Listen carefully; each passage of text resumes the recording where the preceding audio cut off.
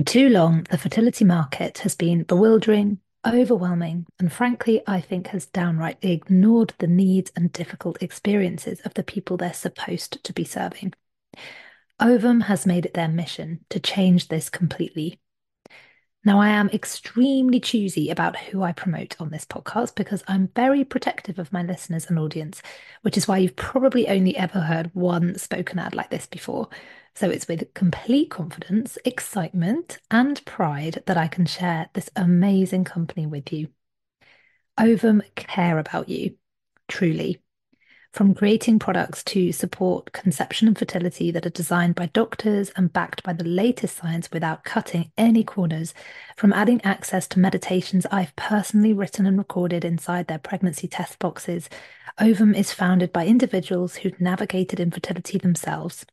I really couldn't be more proud to partner with them and tell you about them. Ovum is driven by the belief that everyone who is trying to conceive deserves better, and I am 100% behind this ethos. So head over to startwithovum.com and use code LifeRaft10 for 10% off their tests and supplements. Another day is here, and you're ready for it. What to wear? Check. Breakfast, lunch, and dinner? Check. Planning for what's next and how to save for it? That's where Bank of America can help.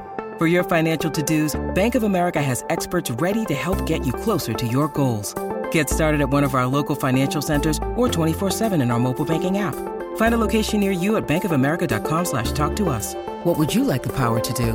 Mobile banking requires downloading the app and is only available for select devices. Message and data rates may apply. Bank of America N.A., member FDIC.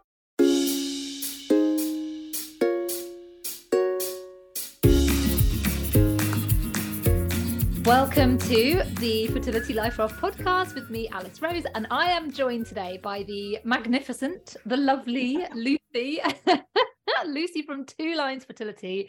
Lucy, you're amazing. We were just having a chat just now, and I'm very excited for everyone to listen to this because you've got such a wealth of knowledge and information, and you're so passionate. And anyway, I'm going to shut up. Please tell us who you are and what you do. Hi, I'm excited to be here. I'm Lucy. I am Lucy from Two Lines Fertility, trained as a clinical embryologist, worked inside the lab for the first, 7, 8, 9 years of my career, worked in Australia, Sweden, UK. I then moved into working for a company that make products for IVF clinics. So I got to visit lots and lots and lots of IVF clinics throughout Eastern Europe, Scandinavia and the UK, helping them to troubleshoot their success rates. I then moved into working in the sales and marketing department for an IVF clinic, where I was really selling the product, selling the services of the IVF clinic. And in the process of visiting lots of GPs, and in the process of all of that stuff, I worked out a couple of really key things. One is that GPs don't know much about fertility. So people can very easily get lost when they visit their GP first and, try and work out where to go. There are lots of different ways of doing IVF successfully, and generally speaking, most places have a very similar success rate or pregnancy rate, implantation rate, but there are small subtle tweaks you can make in the lab that will make a world of difference to the outcomes. And finally, that IVF is really, really big business. And so when you combine those bits of information together, the patients, the people who are seeking help with fertility are a bit lost in the middle between the GP that doesn't know much about fertility and the IVF clinic that's really big business. And so they go searching for other things, and that's where I want to sit. I want to sit there as an impartial, independent, unbiased voice of reason, saying these are the tests you should get done, this is what you can expect, and these are the people in the industry who are probably a little bit more legit than the other ones, and maybe you should go and see this one, and these are some good questions to ask, all those kinds of things, and just trying to help people navigate this very big business world of IVF.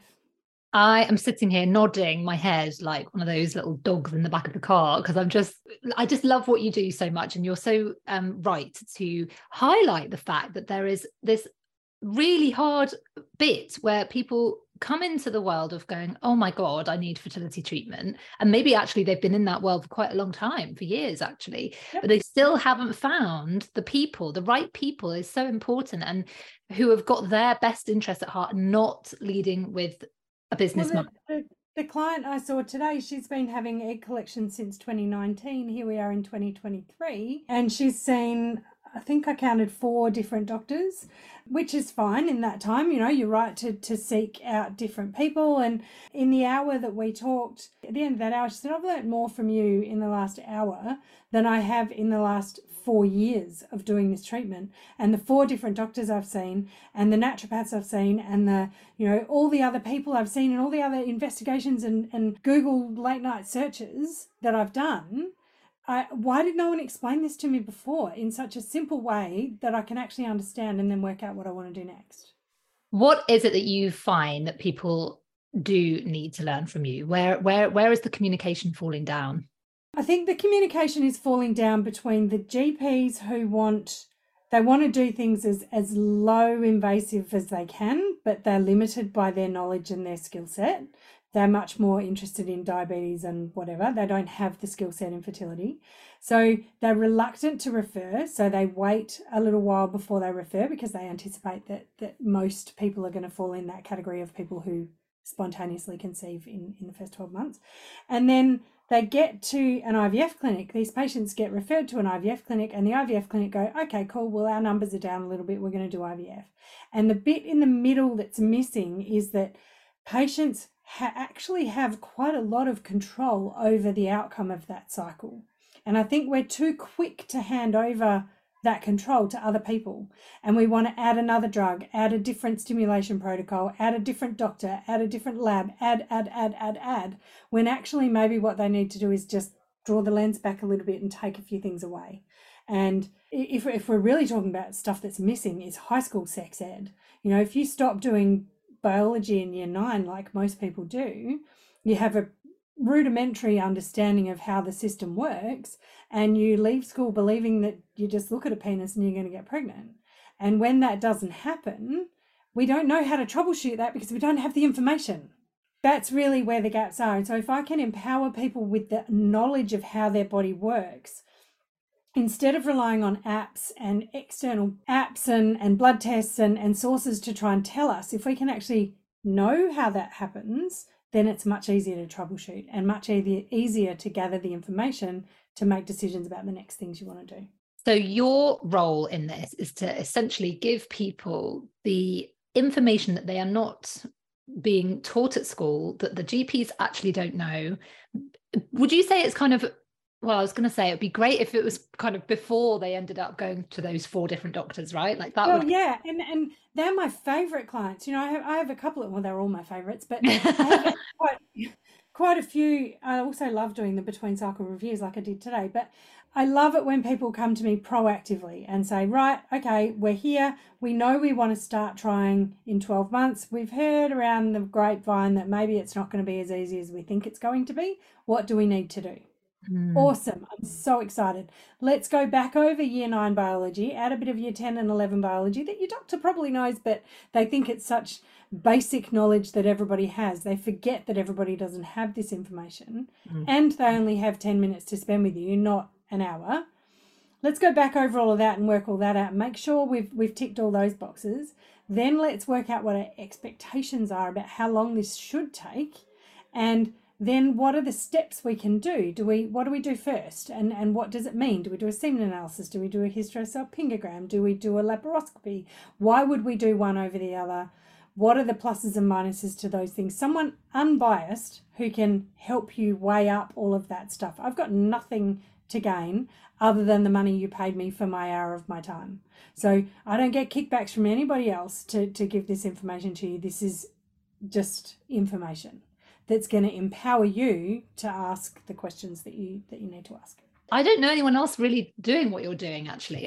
Well, not as far as I know anyway. I just can't. I think my understanding is there are 2 other clinical embryologists who are trying to work in this space as well. One of them is in the UK and she's doing a lot of work with Exceed and some stuff there. I'm not sure how much she's working one-on-one with patients, and I'm not sure where her expertise really lies, whether it's quite as broad as mine. I'm not sure. And there is a guy in the States who's also doing it, but he's much more focused on embryos.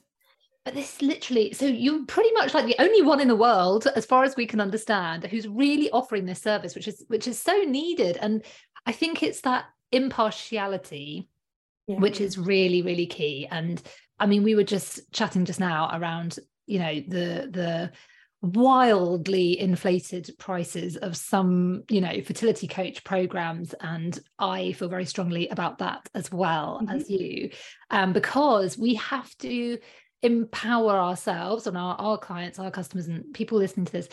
We need to make sure that they're getting the correct information and that they're not kind of handing over thousands of pounds, dollars, whatever, to Look, people who may not have the right information. I get it. I get that listeners, people who are dealing with infertility are feeling swamped, overwhelmed. They want clarity, they want a direction, they want a pathway, and there's an inordinate number of women who've been through IVF who can tell you what it's like, who can share that experience with you. And I'm not here to downplay the lived experience of IVF. I think it's very important to speak to people, connect with people who have been through what you've been through.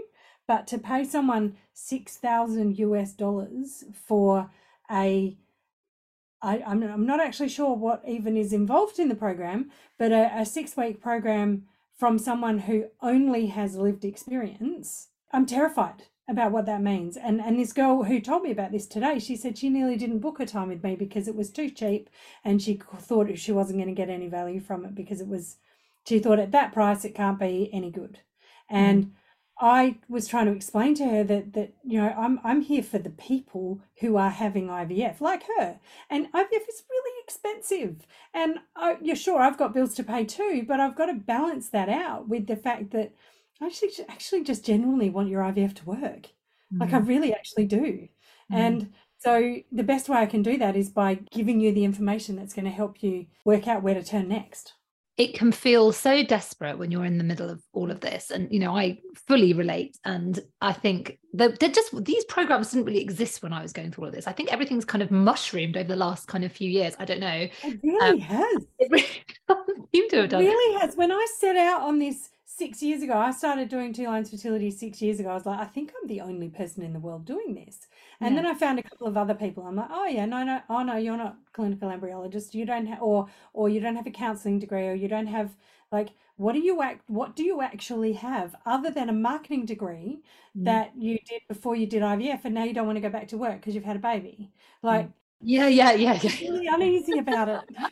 I think that's it. I think, I've been having a few conversations around this lately, and I think that is because the online fertility space has really changed over the last few years. Certainly, I think we saw a change throughout the pandemic when lots of people did, start their own businesses. And Online. I think, and I've spoken on it before, but it's like, who are you actually working with? What do you actually need to know?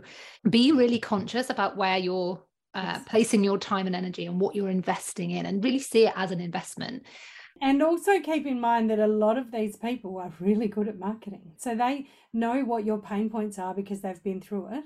And so they can really speak to your pain points and just dig right into them and then sell you something that they think is going to solve that. And it may very well do. It might be amazing. I don't know. Like I said, I don't know what's in this program. It might be absolutely amazing. But $6,000 sounds like a shitload of money to me. I think for anyone it's a shitload of money. I mean, I feel like I could go on that note for a long time, because I Yep, mean, yep. not my core values are all around, affordability and accessibility for Yes. people. I keep my rates as well as Yeah. affordable and accessible as possible.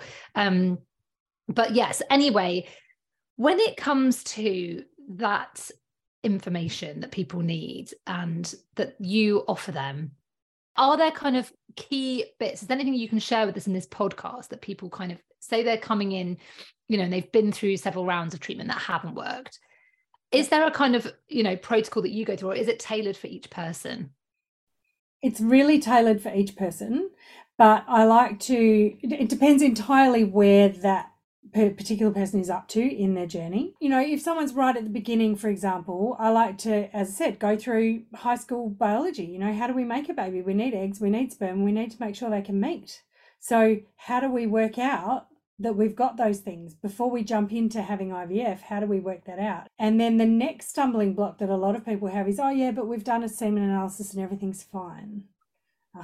Okay. Well, there's quite a few aspects to that we need to look at. Or the flip side of that is we've done a semen analysis and there's a problem, so now we have to have IVF with ICSI. Okay, hang on, hold up a minute. What is the problem? How many semen analyses have we done? And what might be contributing to that problem? And can we maybe do something about that before we jump straight to IVF? And this kind of information doesn't come from IVF clinics because they're a business and their business relies on people doing IVF. So it's hard to know where that piece of information would slot into the traditional process. And usually it arises after 2 or 3 cycles of IVF with no success, and people start searching out other sources of information. It should be this way round, really, shouldn't it? You get all of this Entirely. first. Entirely. That's the bit that I like is not understood around, so you've had your semen analysis and everything's fine, but you're saying that we should have multiple analysis on different days, or why do we need more than one? If the original semen analysis is fine, then maybe it's fine, maybe it's not, but let's go with it. It's fine and it's okay. Let's investigate some other things.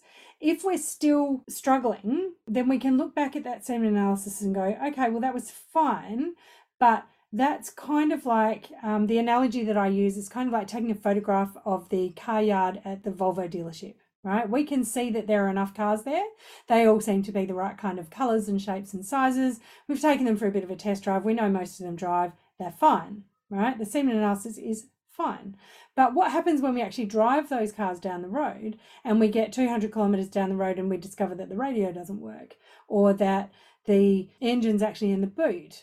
Something's just not built right with that sperm, and we've used it to create an embryo, and then down the track we get implantation failure or early pregnancy loss, or we're learning more over the last probably 3 or 4, maybe even 5 years, that a lot of early pregnancy loss can actually be traced back to functionality of sperm rather than what we see on a semen analysis. So sperm DNA fragmentation and other weird things that we don't even really know how to test for yet, but when we can correct them with diet and lifestyle changes, we possibly correct the problem with the implantation and the recurrent pregnancy loss. There's not enough detail about it. There's not enough research about it yet, but there's signs that seem to be leading towards that. And I say, rather than having a sperm DNA fragmentation test for which the treatment is diet and lifestyle changes, why would we not do those diet and lifestyle changes first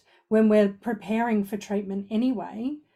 Because often that sperm DNA fragmentation is expressed as embryos that fall over on day 3. They develop beautifully up to day 2, day 3, and then they stop developing.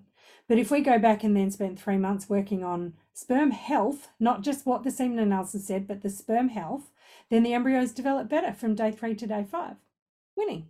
So let's do that work anyway while we're leading into the cycle. Why would we do a cycle and discover that and then have to go back and do it? Just do it in the first place. Oh my God, that's so interesting around I love the Volvo dealership analogy. And also I love the focus on sperm, because for so long, it was certainly when we were going through all of it, it just wasn't really a thing. No. When I started working in the lab 23 years ago or something, that makes me feel very old, we didn't even look at sperm morphology. We didn't even test it. So I did 2 years at a clinic in Melbourne before I moved to Sweden. I did 9 or 10 months covering a maternity leave position there. And then I went to the UK, and I got to this clinic in the UK and they're like, oh, we need to do the morphology test. I'm like, well, okay, what's that? I'd never done one. And this was 2003. And they're like, oh, we're just kind of doing them. We don't really take any notice of it. Back then, 30% of cases were considered to be male factor, 20% female factor, 20% a combination of the two, and then a great chunk of unexplained, 40% unexplained. Now it's 30% male, 30% female, 30% combination, 10% unexplained. And that gap in the unexplained is filled by sperm morphology factors. So when we go back and look, we go, oh yeah, they had a sperm morphology problem. So that's why they weren't actually unexplained. That was a male factor. So interesting. This is the information, isn't it, that we need and that people understand, and that actually and it gives the tools to go, okay, cool, well, I can see that. And so a lot of the clients that I deal with are coming towards the end of their treatment pathways, and quite often I do have clients who are like, okay, I'm coming to you as a sort of a last thing. Is it time to stop? I need someone impartial to tell me whether it's time to stop. And I go back over their cycles. I'm like, but how come they went from that to that? Why did they change that? Like, that first cycle went really well. Why did we change the protocol? Oh, we just wanted to try something new. But that one worked really well. Oh, but we didn't get a pregnancy. Well, you're not going to get a pregnancy from every embryo. That's not going to happen. And this is part of your conditioning as a child. You know, growing up, you get something wrong, you go back and fix it or change it so you get it right next time. Then you get to IVF, you don't get a pregnancy. That doesn't necessarily mean you have to go back and change anything. It just means that one wasn't right. So I think people miss that too. But what I was getting at is the stuff that people are missing is in that understanding, because once you have that data and you have that information, then you go, okay, like a client I had a week or so ago, we went through it all and I went, you know what, you're right, it is time. That is it. Because this is what we can see. And we know that these things are linked to those things. And when we put all that together, this is what we get. And if it's not changing, that's a genetic thing. It's an egg genetics. It's something you can't do anything about. She was really upset, obviously, but she messaged me about 3 days later. She said, it wasn't what I wanted to hear, but it's exactly what I needed to hear. Thank you so much, because now I understand why it's time to stop. Now I feel okay about it and I can process that grief and start working on the next bit. Right. Yeah. You know, quite a lot of time I've had questions a lot, you know, where people say, how do I know when it's time to stop? How do I know? Yeah. Part of the answer is like, well, have you had all of the information that you need? Have you actually spoken to somebody like you who can actually look at what's happened so far and really give you an impartial review? And also, you know, that obviously my work is all based around connection to self and mindset and all of that stuff. So, and it really is a combination around the two, which is why I love having people like you on the podcast, because I cannot speak about clinical embryology or any of the other amazing stuff that you know. I don't know that stuff. But what I also do know is that when we're taking on this information, we need to have the right kind of mindset and support in place in order to manage it, in order to process it. You know, if you get the information from you that says, you know, do you know what, it's time to stop, you then need the tools and resources and the support to process that. So it really is a kind of two-part thing, isn't it?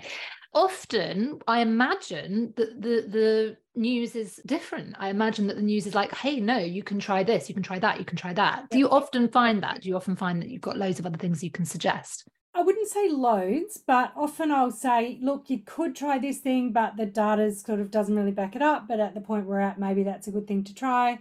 I would say overwhelmingly, one of the biggest things that I say to people is, let's just press pause for a minute. And it pisses people off. I'm not saying relax or take a break or any of that kind of shit. I'm just saying you've been through a lot of trauma, and you cannot just keep adding to that trauma by feeling the pressure of the IVF clinic, of your age, of the fact that your sister's kids are all growing up or your best friend's onto a third baby, or all that pressure. Let's just press pause for a minute and remember that it takes 3 months to mature and grow an egg, and it takes 3 months to create a sperm.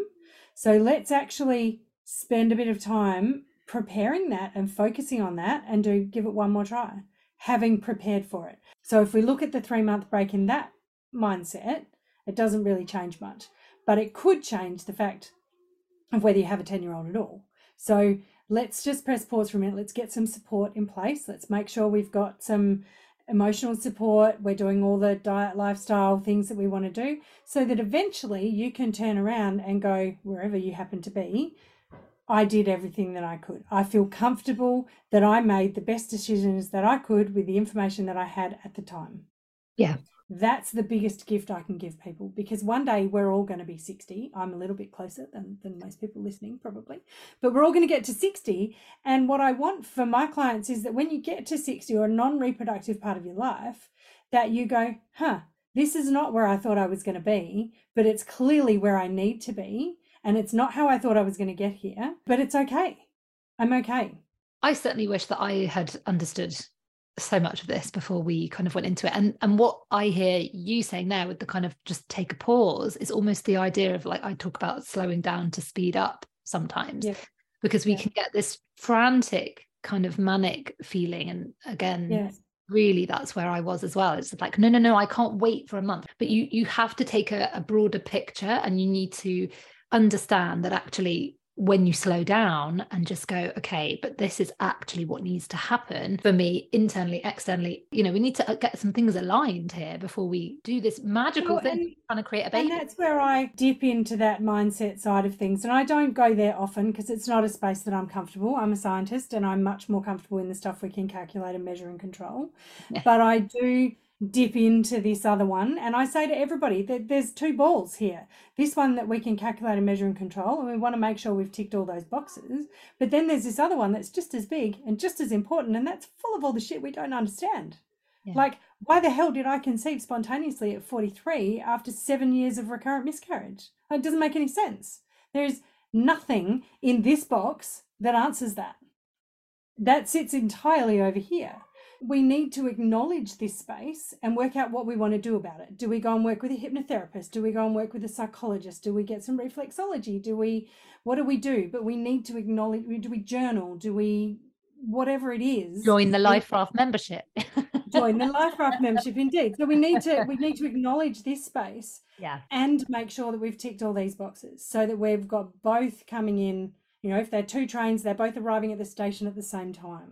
exactly that. And I think that's where, just going back to the $6,000 course from the, that's where I struggle, because I just think, is that leaving the room to get both of those sides involved? Because if you're only focusing solely on one side or the other side, that's not going to do. You're not going to get there. You're going to get there. You need both. You need to understand it is both. And there are two bits of data, if I'm in my safe space, that feed that. One is the study that came out of the Karolinska Institute in the late 80s, might have been late 80s, early 90s, somewhere around there, that was looking at recurrent miscarriage. And I did a big paper on this when I was at university in the 90s, with no knowledge as to what was in my future, obviously. But that study basically showed that if we give women TLC in early pregnancy, women who've had minimum 3 miscarriages in a row, if we give those women a shitload of TLC, lots of scans, lots of hand holding, lots of whatever, there is an 80% difference in the retention rates between the two groups of women. What the hell? Like, no medical intervention at all, purely TLC intervention. Now, this study was published, came out of the Karolinska Institute, as I said, in the late 80s, early 90s. It's hard to find online because it was pre-internet, because, I went to university pre-internet. Yep. Fascinating study. So that's one that I quote. And the other study that we know, that study gives us so much information about the impact that how we think and how we feel and how supported we are has on what our bodies are capable of doing. That's incredible. Okay. And the other one is from 2020. So 2020, when the whole world hit pause on everything and we didn't have a choice about it, there were studies published, at least one, if not 2 or 3, that showed that 3-month pause in IVF was not detrimental to outcomes. Wow. Even in women with low AMH, even in women with low egg reserves who were considered to be poor responders, provided they spent that 3 months doing something towards their treatment. Mm-hmm. So, and by doing something towards their treatment, I'm talking diet, lifestyle, mindset, getting yourself in the right space to be ready to hit the ground running when clinics opened up again. So those 2 pieces of data just made me go, there is a shitload here we don't understand. So let's tick all these boxes and stop trying to find the one medication or the one test or the one thing over here that's going to be the thing that you need to change. Let's make sure we've ticked all those boxes, but then let's go over here for a bit. Oh my God, so interesting. And I have a lot of people who have gone over that side, because I was saying in my, we had my first call for Reclaim, which was my program last night, and as in my module 1. And I definitely seem to be attracting like very overachievers. I get a lot of type A. Oh, I get all type A women. Yeah. Right, give me what I need to do. Tell me the prescription. I need the recipe. I'll just do it. Whatever you tell me to do, I'll do it. Yeah, and that was me. Type A, get it done. I want this sorted out, please. I've got my checklist here, and I've done it all. And where's my gold star? And that was me. That was me as well. And I remember sitting there in my counselor, my first counseling session. She was like, "You're a high achiever, aren't you?" And I was like, "Well, I think I was at one point. Don't know if I am right now, but yes, yeah. Essentially, I normally, one of those people who, Not right now.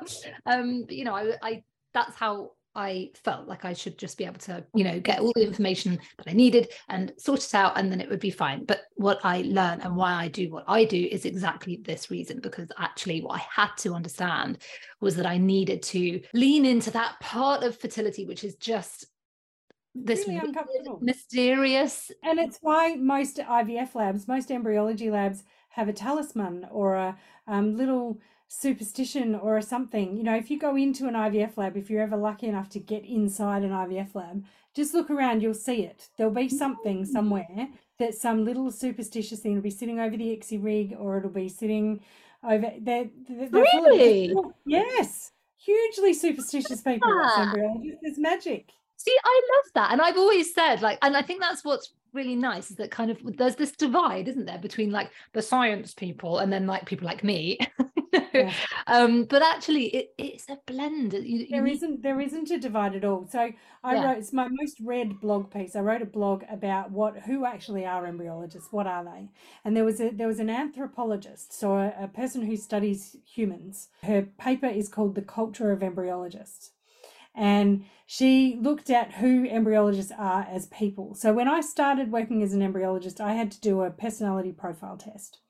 And it was 8 hours of making sure that I was the right kind of person to be an embryologist. What this woman worked out in her research paper that she did was that one of the things she discovered, overwhelmingly most human beings, when they make a mistake, will go, their first thought will be, shit, how can I cover this up?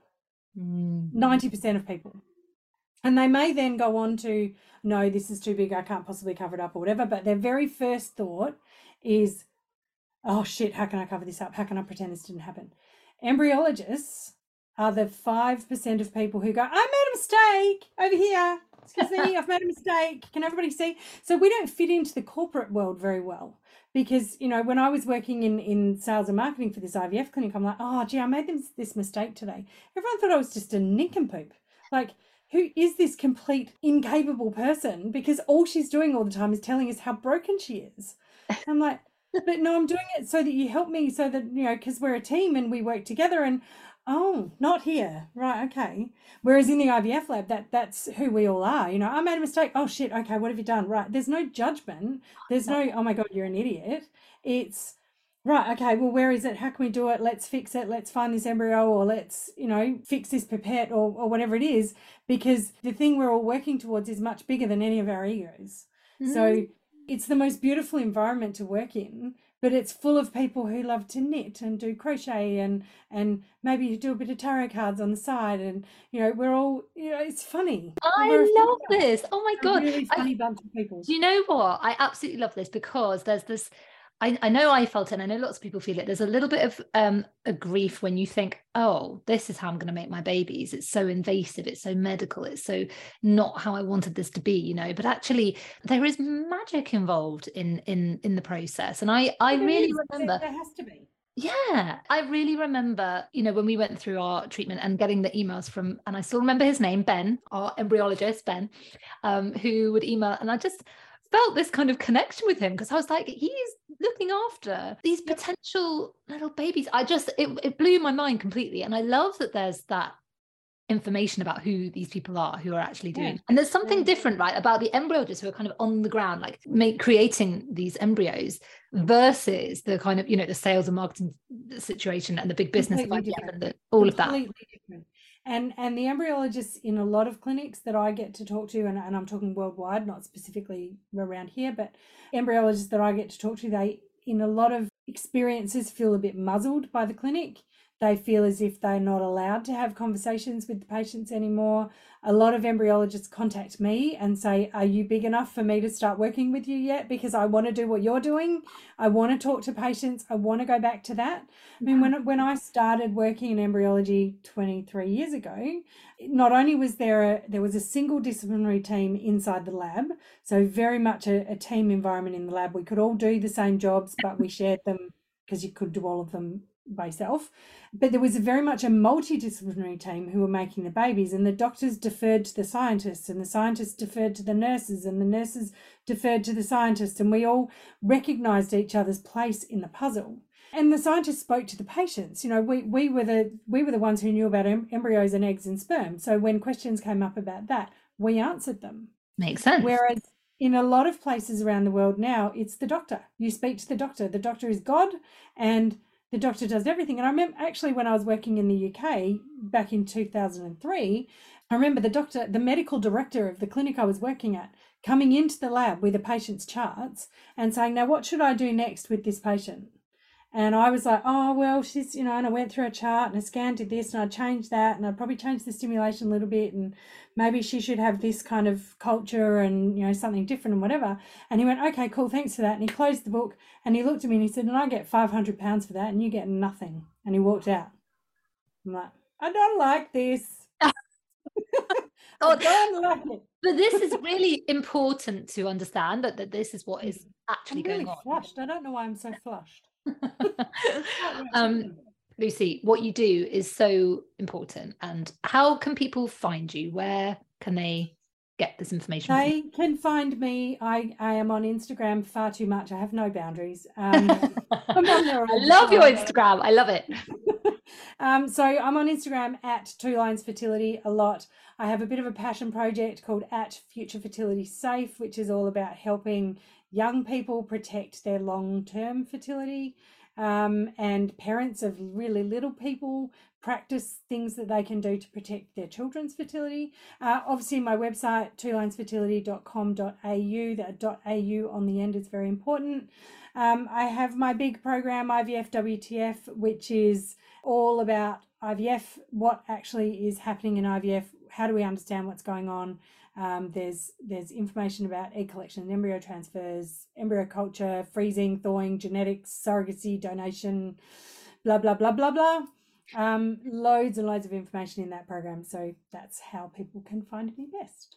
Oh, amazing, amazing, amazing. I could continue to chat all day, but I will. But no, it's so lovely to chat. I think it was a few years ago I was on your in your community. In my VIP group. Yeah. That was ages ago, wasn't it? So no, this is what I love about this fertility world. It's like finding the people who are really amazing and who actually have such and there are a handful of us who all kind of not look after each other, but defer to each other and say, oh, that person's really good at that thing and that person's really good at that thing, and it's community over competition, 100%. Yeah. Oh my God, totally. Lucy, thank you so much. Absolute pleasure. Always. I hope that was super, super helpful for everybody. Thank you so much, everyone, for being here and listening to the Fertility Life Raft podcast. Go and leave me a review. Go and find me on Instagram at This Is Alice Rose. And we also have our at Fertility Life Raft Instagram now, where we share a little bit more about what you can expect inside the membership, and everything that we have to offer, including tons of resources, loads of mindset support, but also fantastic information and a wealth of knowledge like this as well. So go and find us there, and it's fertilityliferaft.com. Speak to you soon, guys. Bye.